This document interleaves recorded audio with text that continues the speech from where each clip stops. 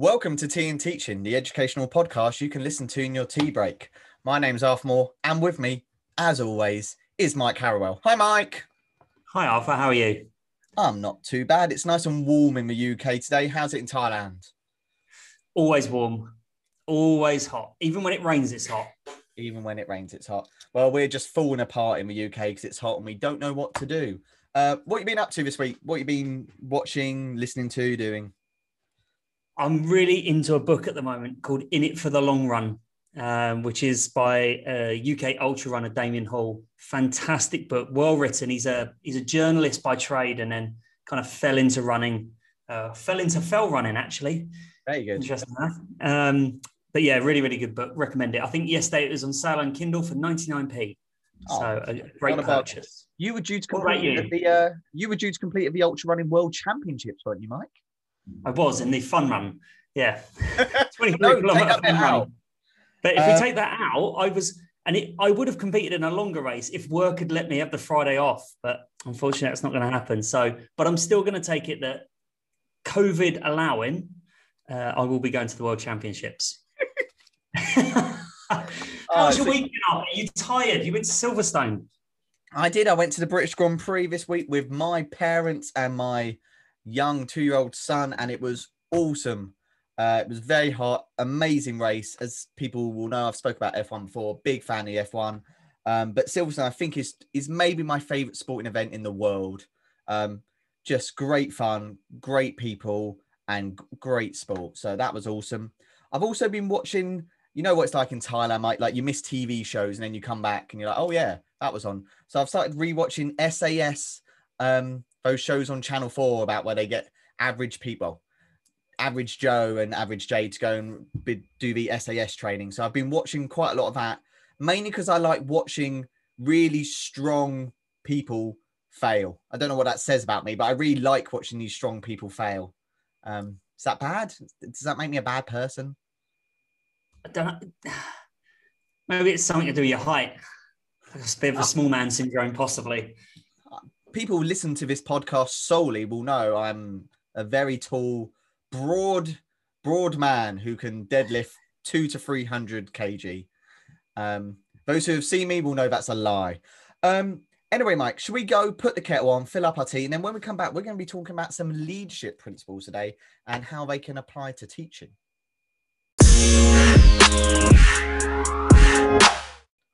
Welcome back to Tea and Teaching. So, Mike, there was a BBC article the other day I read about Jeff Bezos, the head of Amazon, who'd actually stepped down as the CEO because he's doing other stuff. And we started talking about how Amazon has a big effect on all our lives, how we all spend money on it. You've already mentioned your Kindle today. So Amazon is a big part of all our lives. And we started researching a bit into the Amazon kind of background and ethos. And we came across their leadership principles. We'll put the link in the information to this. But we were reading through them. And there's a few we thought was a really good discussion points and how maybe they apply to teaching.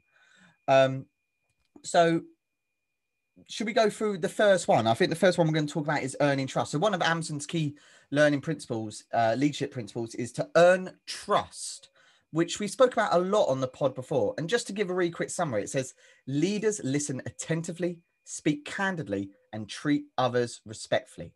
They benchmark themselves and their teams against the best. I was thinking, as a man in a leadership position, Mike, what do you take away from that? And maybe how does that work in schools? I think it's everything you want your leaders to be, isn't it? I think you need your staff to trust you, and you need to trust your staff. And I think there's maybe 10, 15 years ago, there was a little bit of a move away from that in education, where a bit high level accountability kind of came in, and micromanagement and lots of quality assurance came into schools, and a lot of grading of lessons and judgments. And I think what I see from schools now is that there's more of a desire to trust staff again, which is difficult with the inspection measures that we have in schools. But I think trust is absolutely vital to driving schools forward. The one bit of this I found interesting is they said that leaders are vocally self-critical, even when doing so is awkward or embarrassing. And that really jumped out at me as the humble leader. And it kind of having that level of humility and vulnerability, it kind of seems to be the new strength in leadership. That's how leaders show that they're strong, by showing they're vulnerable and they're humble at the same time. So that was my big take from that. What did you get from it?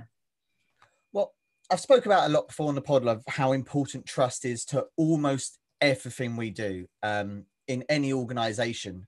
Any organization culture they've shown is basically comes down to communication, and communication comes down to trust. So if we've not got that trust between the leader and the follower, to use kind of technical phrases, then everything else doesn't work.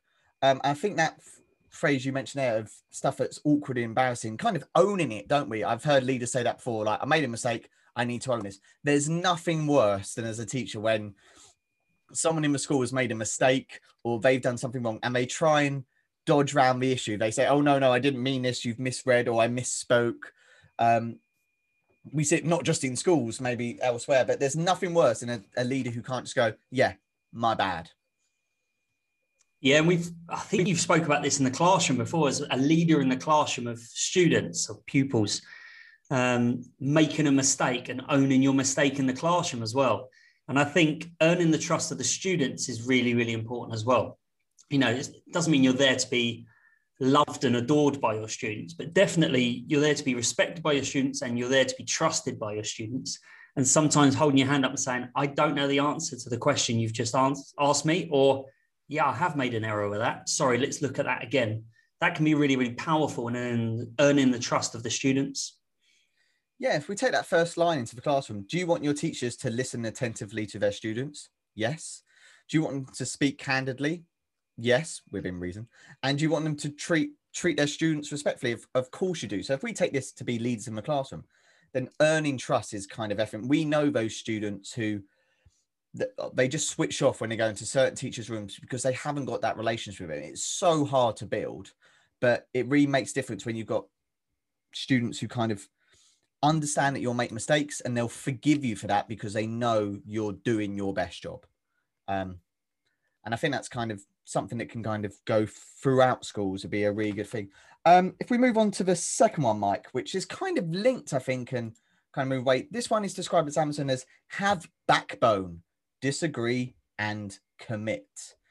Leaders are obligated to respectfully challenge decisions when they disagree, even when doing so is uncomfortable. And my favorite line at the end is, once a decision is determined, they wholly commit. We spoke about this a little bit just before we started recording, Mike, of disagree and commit is becoming kind of another kind of thing in teaching in organizations, the ability to stand up and disagree with your leaders. And we need our leaders to also do that. Have you got any examples, Mike, of when you've been in a meeting and you've had to make that uncomfortable decision to disagree? Yeah, almost every meeting. It probably shows how hard I am to work with. But I always say to the people I line manage that I encourage dissent. If you think that I'm not right on something, challenge me, and I'll do exactly the same back to you, but do it in a respectful way. So if I think that your opinion is wrong, or you're doing something I don't agree with, and I feel there's a better way of doing it, I'm going to tell you that. But ultimately, if you say to me, this is my decision, I'm going to own it, I'm going to commit to it fully, then I will respect that decision. I'll stand back and I'll advise from a distance. And then it's that ongoing review, isn't it? Okay, look, last month we committed to doing this. How's it going? Have you evaluated where it is so far? How can we improve it? Or you've started doing this. Is it working? Do we need to be honest with ourselves here? Do we need to change it? And I expect exactly the same from my staff to be doing that to me as well. And I think encouraging dissent is really, really important. I think it's that line of respectfully challenge. It's not you saying you are wrong, shut up. Yeah. It's you saying, well, I disagree with you on this point, and here's my argument. We spoke about this in a previous pod, the worst phrases in education, I think, where people just say something to stop the discussion point. And something like that ability to respectfully disagree with each other and to not be offended when that someone disagrees with you, I think is a really hard thing actually as a leader to do. I know we probably all had that moment where someone's disagreed with us and we take it personally, where maybe it's not a personal thing. I really like the line at the end, Mike, about once a decision is determined, they wholly commit. This is such a teaching thing. How many times has a decision been made in school? We're told this is going to happen. Like, this is not a discussion point anymore. And then we spend the next 2-3 years moaning about the decision that was made. The one that always comes to mind is reports. The amount of times I think I've moaned about reporting structures or heard teachers moan about reporting structures, in the amount of time we've sat in the staff room moaning about reporting structures, we could probably have done our reports. Yeah, and not making a decision on something is worse sometimes than making the wrong decision. And I know people might listen to this and go, no, I wholly disagree. The worst leader I ever worked for was a leader who never made a decision, and things just drifted. So you'd go in there and say, right, we're going to have a discussion today about reports. And someone would believe that they should always be written. Someone else would believe they should just be data chops. And, a group of people would have this discussion. And at the end of the meeting, there would be no decision made. Not even give me 24 hours to think about it and I'll make the final decision. So these things kind of drifted along without direction. And sometimes you want someone just to go, this is the decision I'm making. I'm standing by it. I know you don't like it. Get on with it, please. And I'll really respect that. I won't like it, but I'll respect it. I think this brings back to, I've just thought of another worse phrase in education, actually, I brought up in a previous pod of, I'm not a huge fan of working parties. Oh, like, we're going to rechange something quickly. Let's form a working party. Because to me, all that means is a group of staff are going to have some really good discussion in a classroom over lunchtime, and then a decision gets made elsewhere. And where's that? You were part of my working party. I know I was part of your working party. I feel betrayed. And that was the excellent working party, Mike. You really helped. But would it have been better, Mike, if you had made a decision and then come to us and said, how can we implement this decision, rather than saying, what should my decision be? I'm not saying that's what happened in your working party, but like, I've been in working parties where that has happened, where we speak about, oh, this should happen. And then we get told, oh, that can never happen. But that's where you need to know all of the constraints and you need freedom within a structure, don't you? Yeah. So if that's the case, then you need someone at a leadership level making a decision and saying, here's the parameters in which I want you to work. Go away and produce the best you can within that structure. And I think that's where you get really, really good working parties and things like that. But that goes back to having a backbone. But also, the first one we talked about is having trust. If you're going to put a working party together and you're going to get lots of different people with lots of different opinions, trust them to come up with a system that's going to work the best for them and for the students in the school. And to a certain extent, the parents of the students, if it's for something I'm reporting. Yeah, I'd be really interested if anyone listening has been part of a working party or a lunchtime group or whatever they get called, and then has seen their plan put into action completely without any further changes. That'd be really interesting. Get into contacts at TN Teaching. Be really interesting. It's a hugely contrasting name, isn't it? I know we're going to move on to the next one, but the idea of using the term work and party in the same sentence without there being alcohol present is, you're going to have a party during your working day, but then you're going to go back to work. It's how many meetings have you had in a bar on a Friday or Saturday where you come up with I've changed education so many times at Friday at 10 p.m. I've solved education, and then Monday can't quite remember what we were talking about. Or I was so drunk I forgot that actually it would never work. But in our heads, it was a good idea at the time. One more thing on this one. Maybe we'll do an episode after where we just get blind drunk and fix education. That would be, yeah, and everyone can drink along with us. One last thing I thought on this was really interesting. There's another line that says, leaders do not compromise for the sake of social cohesion. And I think that's a really interesting, quite powerful line, because I'm not sure if I disagree or completely agree with that either way, which according to Amazon would make me a bad leader. I don't know what you think about that. Is social cohesion more important than making a decision? It's the Future Engage Deliver model, isn't it? I don't know if you've read that book. it's a perfect book for me because I think it's only 99 pages long. So it's very easy to read. But it talks about your future. So you create your vision, you engage your staff, and only once you've done those two things can you deliver. But I guess this sake of social cohesion would be if the staff weren't engaged, the staff weren't on board. So I guess they're saying you don't compromise because you should go through the correct processes first of identify the vision, then make sure, most importantly, everyone's engaged or as many people are engaged as possible. And only once you've done that can you deliver. I once heard a really interesting story about this from some script writers who write a comedy. And they said what happens a lot is two people come up with jokes. They come up with a joke for a situation. They're both very funny. And then as the meeting, they compromise the two jokes to make a third joke. And the third joke is not as funny as joke 1 or 2. So because you're in a social environment, you actually come up with the third worst option. Whereas if you just picked one of the original 2 ideas, it would have been a better thing. And I think I see this a lot in meetings in teaching where I want to do this, someone wants to do this, and we compromise because we're good people, nice people, and we want to get on. And then we realize that we've come up with a solution that doesn't really help anyone. I'll come back to reports again on that one. I've seen that a lot in reports. We compromise on report structures and then we're like, oh, that didn't work. Yeah, definitely. But someone's got to have a backbone. Someone's got to make the call there. Should we move on to the third one? Or should we have a little break, Mike? Should we go and get a biscuit first? Yeah, let's get a biscuit. Let's get a biscuit. Custard See you in a cream. moment.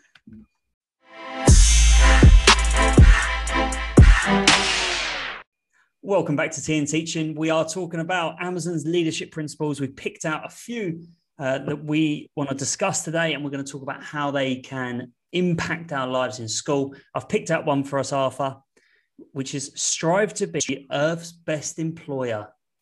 Oh, it's lovely, isn't it? So it says leaders work every day to create a safer, more productive, high-performing, more diverse, and more just work environment. How do you feel about that?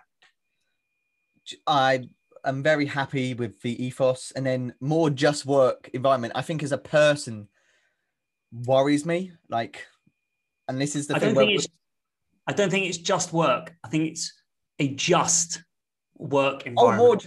There's my syntax. There you go. What? I've read through this about 4 times, and this has only just made sense. More just. I was completely wrong. You want things more unfair, is that right? More unfair. A safer, more productive, high-performing, more diverse culture. Who doesn't want that? If you don't want that, get in contact with us. I'd be really interested to talk about that.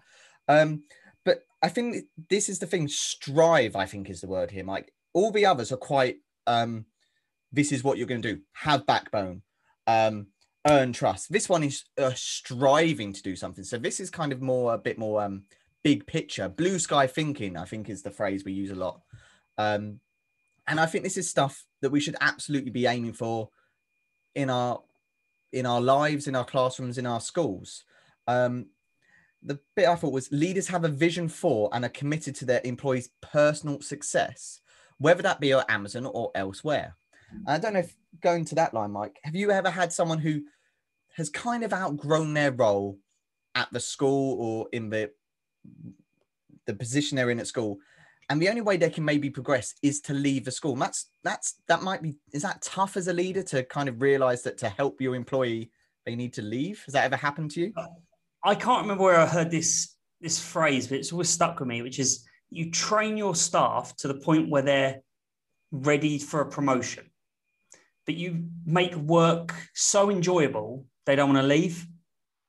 And I worked for a head teacher, actually, who said to me, if you ever want to leave for a promotion, you've got my full blessing.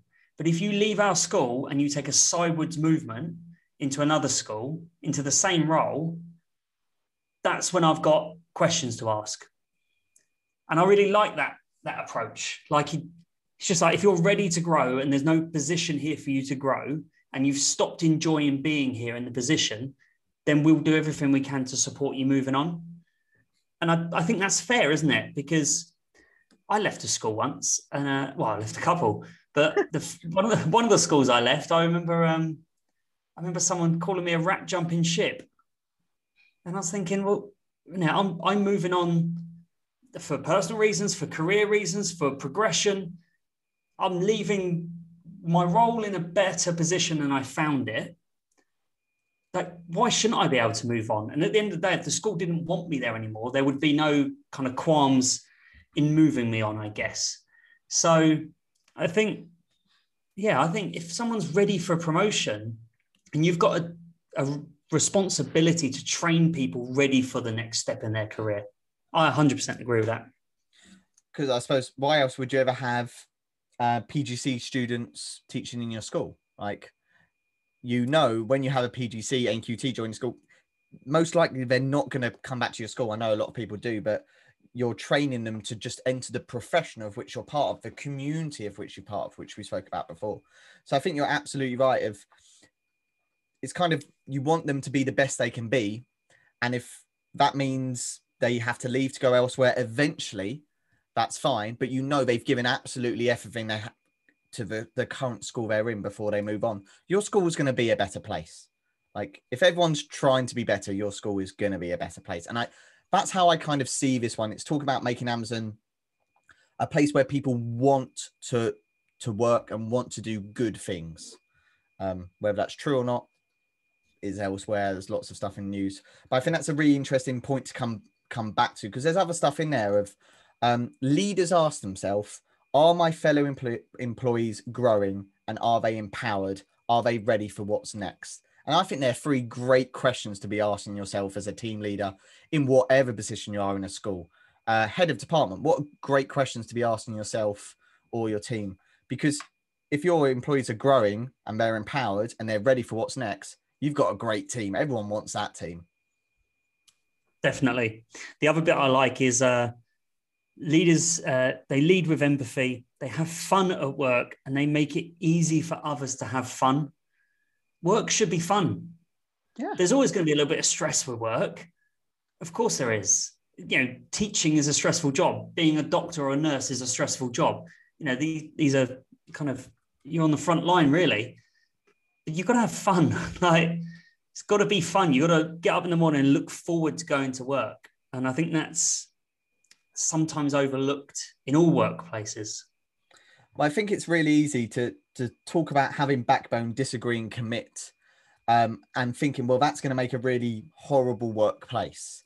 But there's a difference between within a workplace of the work and kind of the other stuff that comes with being in an environment in a community. We've, like the school we worked in, like there was that great sense of people having fun, and because of that, we did great things. And I've worked in schools where people are working so hard and they don't enjoy being there. And that slowly might not filter through straight away, but that does filter through to the rest of the school. You want teachers enjoying what they do, don't you? You don't want a teacher in the room who is maybe a great teacher, but doesn't enjoy what they're doing, because they're just not going to stay. No, happy teachers are good teachers, normally. I'm sure there's a few exceptions to those rules. But no, they are. If your staff are happy, if they're on board with what you're doing, if they're engaged in where the school's going and what you're doing, they're going to find work fulfilling. And if they find work fulfilling, they're going to be good at their jobs. They're going to be going above and beyond, and they're going to be wholly doing what's right for the students.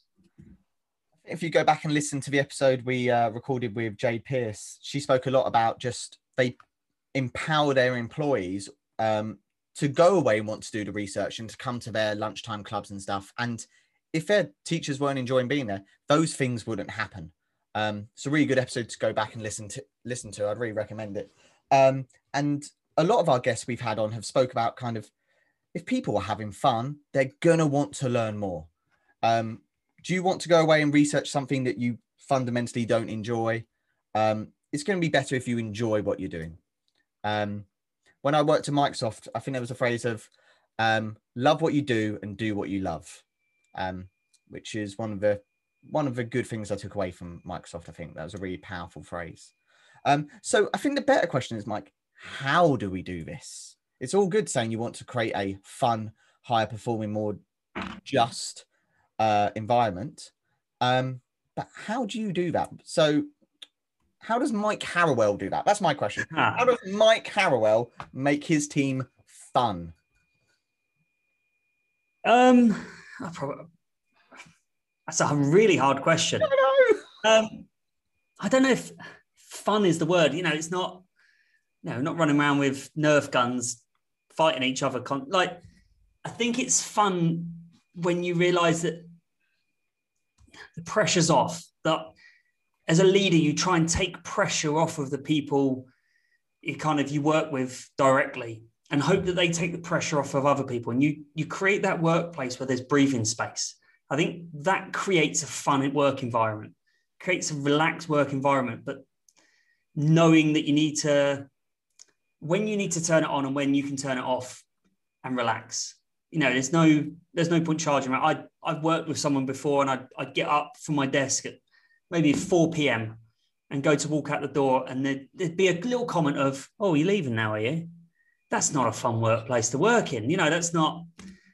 I don't want someone to feel like someone's checking up on me and not trusting me. So I think just knowing when to support people, maybe knowing to challenge them as well, and getting that balance right creates a workplace where people can not relax. We're never relaxed as teachers, are we? We're always focused on the next thing and the next thing. We like pushing ourselves, but you create that where there's not that direct pressure that becomes a bit crippling. You've been a head of department, you've been a head of year. How did you do it with your teams? I always tried to trusting them to do what they do, because myself, I always enjoy being trusted. When I've got that autonomy to go and try something, that's when I enjoy what I do. And also, as you said, trying to take the pressure off them. And I don't just mean on a one-off basis. I believe if I take the pressure off my team and my boss takes the pressure off me and his boss takes the pressure off it, and that keeps going up the chain, we're all going to do better jobs.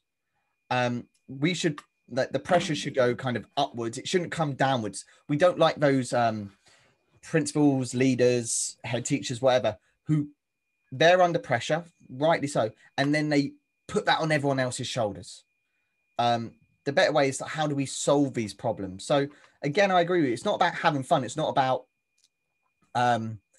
putting wine on everyone's desk at the end of a term, which I have never done. I've never bought, I'm going to sound horrible here, I don't think I've ever bought gifts for people at the end of a term or a year. I don't do it because I think I want that to happen every day of the year. I want to be supported throughout the year, not just, "Oh, sorry, that was a dreadful year, but here's a bottle of red. We're all good." That's never something that's appealed to me. I know you give them back then if they're given to you. In my last school, I don't need this. In my last school, I used to pass a lot on to the support staff, to the cleaners, to the secretaries, all the loads of people way more important in a school than me. I think distributing that is a much better thing, but I've never done that. And I'm probably going to get shouted at now for doing a bad thing, but do you do that? Are you a wine buyer at the end of term? Well, a few different things. I've taken a few different approaches to this. And I think it depends on who I'm buying for, because I think wine's quite a divisive thing. I don't really drink that much alcohol these days. So if someone buys me a bottle of wine, it tends to sit on the shelf for a few months until I go to someone's housewarming party and I'll take it with me and re-gift it. Which is probably even worse. River out to Mike. Thanks for your work.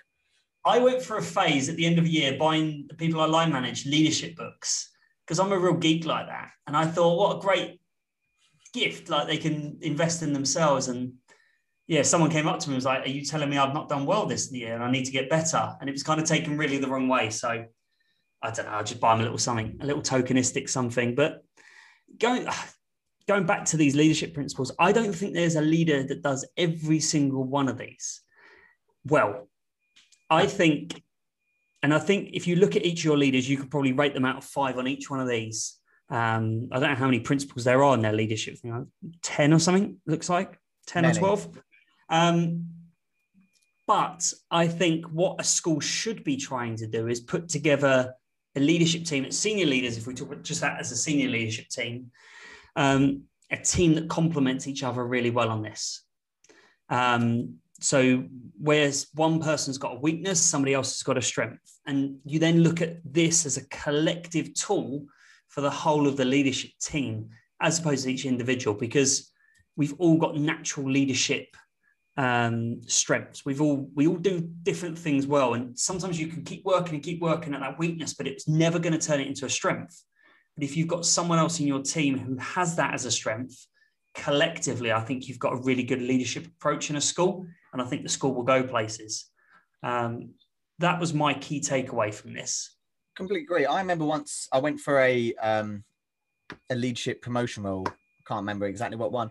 And when I didn't get it, I was called in to speak to not the one you didn't give me, Mike, don't worry, not the one you didn't give me, someone else. And they sat me down. We went through my strengths and weaknesses, and they said, what you should see, Arthur, is your strengths and weaknesses. They're actually not what we need in this team, in our leadership team right now. We need these things.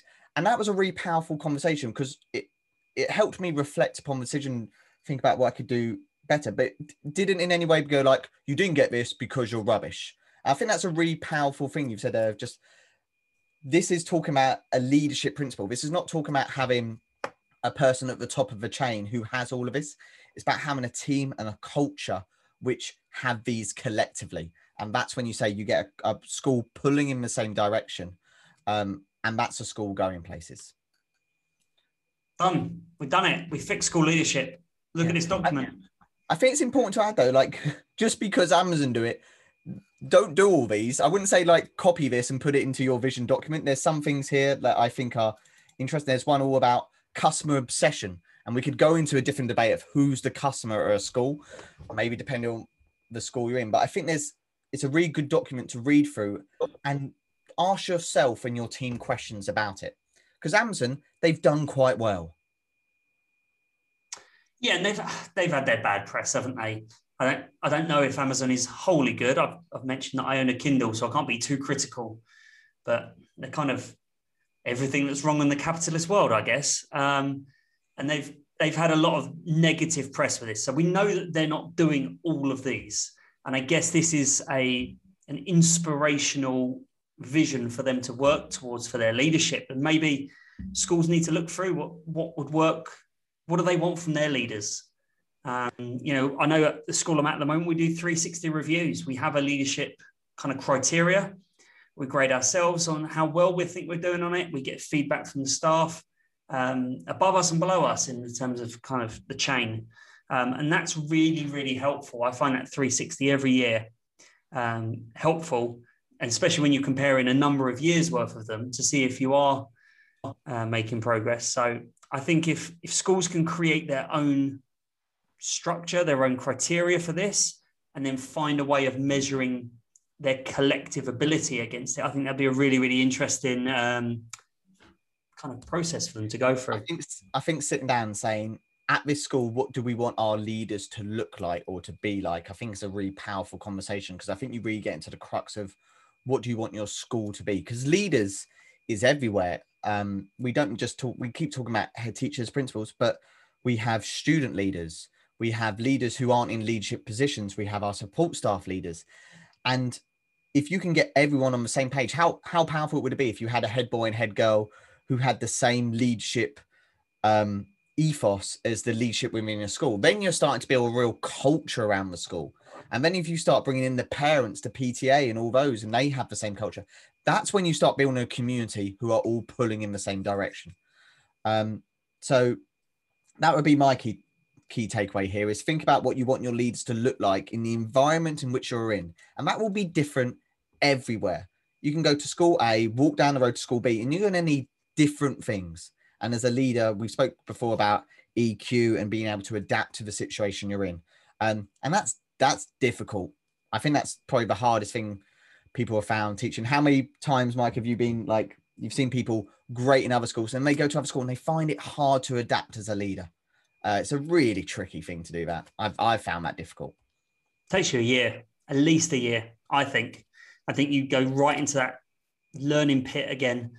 And you have these moments where you're like, I'm never going to get it at this school. And it takes a while. It does take a while, but you do get there as well. The vast majority of people do. Yeah, so I would recommend everyone go away and look at this document. We'll put the link in on Twitter and elsewhere and read through and have a real think about how it applies to your school and how it applies to yourself. Mike, as always, what a pleasure talking about leadership and how we're going to change the world. I've already forgotten what we spoke about. Well, we'll just have to re-listen to the podcast when it's released, Arthur. I cannot wait, Mike, and I'll see and speak to you soon, all right? Take care. See you, buddy.